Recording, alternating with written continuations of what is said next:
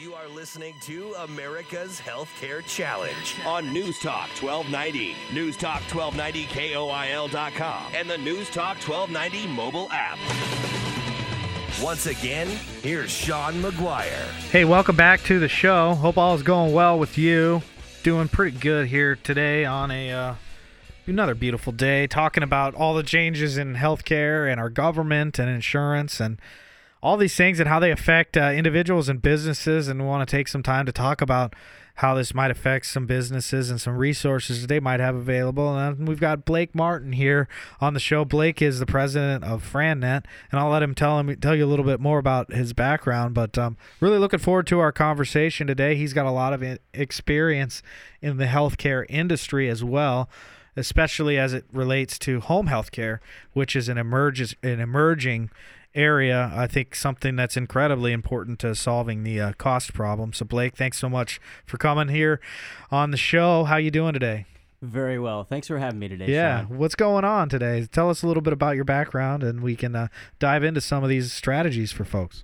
Well, as you said, I've had a lot of experience, about 2 decades of experience in the franchising industry, and that experience did start in the home health care field and continued on. Essentially what I do, the business that I run, FranNet of the Heartland, is a business that helps aspiring entrepreneurs or existing entrepreneurs who are looking to start a new business but want some assistance and guidance on what kind of business is the right match for them. Right, and we're starting to see more folks get into that arena. Some people saying we might be in a freelance economy in many ways in the future. A lot of people looking to go out on their own and start these entrepreneurial things. And I know that healthcare and insurance is something that's probably the last thing on their mind as they get these things started, isn't it? You know, you make a really good point there. And more in recent months and over the past year, what I have seen is a lot of people who are paying very close attention to that now. They're paying close attention to the things that you talk about here. And that is the cost and the challenges of compliance with things like the ACA. And that's where franchisors can come into play to help small business owners who are part of their franchise network understand and work through compliance with the challenges, both financial and human resource-wise. Right. And so like you talk to us a little bit about how that might work behind the scenes for somebody looking to get out there? Absolutely. So most folks, when they think about franchising, they hear McDonald's or they think McDonald's. The franchise industry,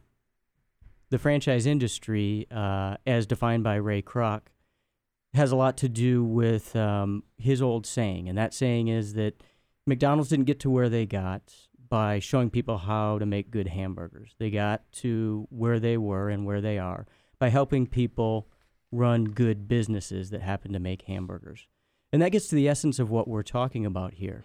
Franchise organizations help the small business owners that are part of their system by providing business intelligence, by providing assistance and guidance in getting through those obstacles and challenges that we all face in running small businesses. And that can lead to things like what we're talking about here with the ACA. How do you know if you're compliant with the ACA? How do you know what you should do to change the unit economics of your business in order to become compliant? And if you have a franchisor who is out there helping you out as a small business owner and has your best interests in mind, they can bring resources to bear that may very well help you become more compliant and provide an avenue for continued profitability in an environment that's going to be challenging and perhaps even more challenging than independent small business owners. Well, it's like I think when people think of franchises, they probably just think of restaurants is probably the first thing. What'd you say? Everybody wants to be a Chick-fil-A franchisor right now? That's right. And I like to tell folks, look, in the franchising field, it's a whole lot more than do you want fries with that anymore. There's lots of very profitable, very successful restaurant and retail franchise operations, but there's dozens and dozens, 80 different categories of franchise business concepts that folks can invest in. Yeah, but I mean, we're seeing a lot less independent businesses. Don't you agree? Do you think people are moving more towards a franchise model because of all these changes, or just because they're more aware of it, or it's easier, or what do you think is that? I do think there's definitely an awareness factor, folks starting to understand, as we were talking about there, that franchises are more than just one or two industries. But what I would say is, like everything, franchising isn't for everybody. The folks who are looking to get into a business where they make every decision and really aren't looking for somebody else to provide them assistance in building that business, they wouldn't be happy in a franchise system. The folks that look at it and say, I want to be in business for myself, but not by myself, those are the folks that traditionally are attracted to franchise opportunities. Mm-hmm, mm-hmm. Well, it makes a lot of sense because, again, I think it's just a lot harder to run a business than it was maybe 15, 20 years ago, don't you think? Oh, I couldn't agree more. As a small business owner myself, there are challenges upon challenges, and having good advisors who can help you through those challenges often are the difference between making it and not making it. Mm-hmm.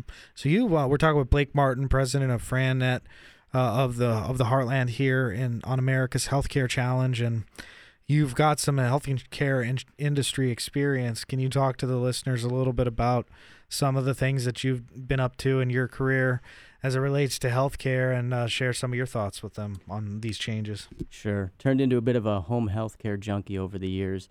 Fell into it early on in the early days of the private sector home healthcare, at least back in the early 90s. Built up a home healthcare company that's now a national franchise, which is what brought me into the franchising field as well, called Comfort Care Senior Services. So I got some experience there in being able to build up a national franchise system from the ground up, and learning how to attract and work with quality franchise owners who will help you build a brand. And then I was very fortunate to be recruited to Omaha, Nebraska 12 years ago by the namesake of another guest on this show, Mr. Alan Hager, the founder of Right at Home. Different Alan Hager. Kind of funny how it worked out that way. It is funny. How has that industry changed over the years? Has it just grown? I mean, we've got an aging population, right? A lot of people are recognizing that super expensive to go to the nursing home anymore. I think enter home healthcare as an alternative. Yeah, and I would say in my experience, one of the major evolutions in the field has been 20 years ago, 25 years ago in this field. It was all about educating people, not just the consumers, but the healthcare professionals, about the availability of these services, the home healthcare services, and that people did have the ability, if they so chose, to utilize services that allowed them to stay at home and remain independent. What that's evolved into are far more sophisticated services that really act as an advocate for their customers, and providing all levels of services that help to coordinate everything that's needed in a home environment specifically for aging and disabled adults. Mm-hmm. And it's a lot more cost effective to keep them at home than go to the hospital, right? Yeah, absolutely. A lot more cost effective for the healthcare system. In many cases, a lot more cost effective for the family that's paying for the services, because people don't realize, unless they listen to your show, Sean. Well, naturally. They don't realize that going into a skilled nursing facility means that they're going to be spending down on their assets with their private funds anyways. Mm. And I think a lot of people need to have a serious conversation about these types of issues before they get into that position, because I know that a lot of folks have lost a lot of assets because they didn't plan accordingly to these things. You bring up a great point, Sean. And with the holidays upon us and the Thanksgiving dinners that are coming up, we're all going to have those uncomfortable family conversations anyways. This is one to bring up, to have a private discussion, if you can, with family members about what are your plans. Have the discussion now before you have to have that discussion under the pressure of mom or dad or grandma or grandpa is being discharged from the hospital 3 hours from now, and our lives are about to be turned upside down because we don't know what their choice is.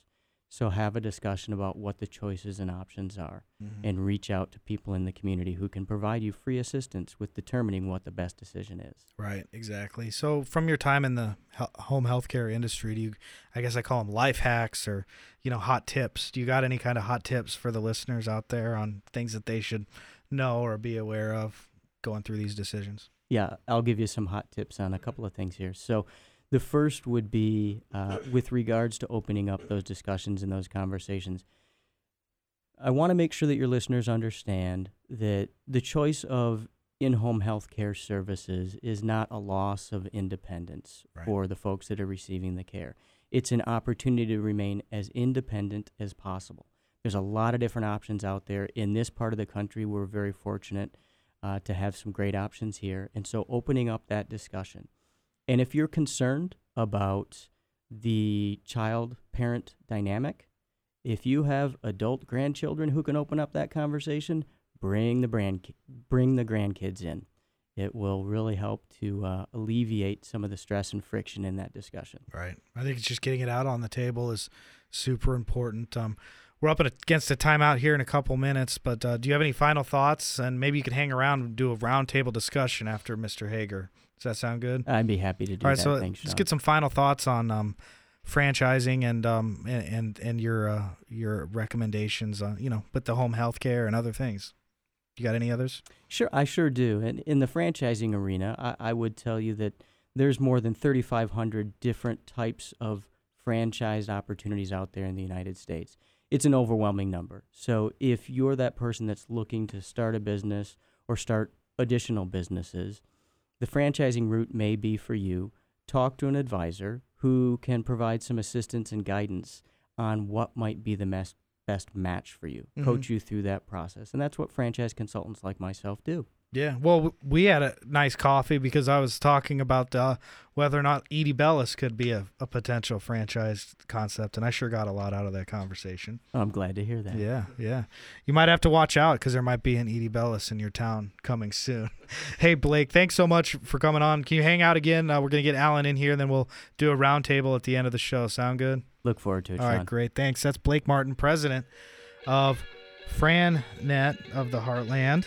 And your website, Blake, is, what is it again? www.frannet.com. FranNet.com. Okay, fantastic.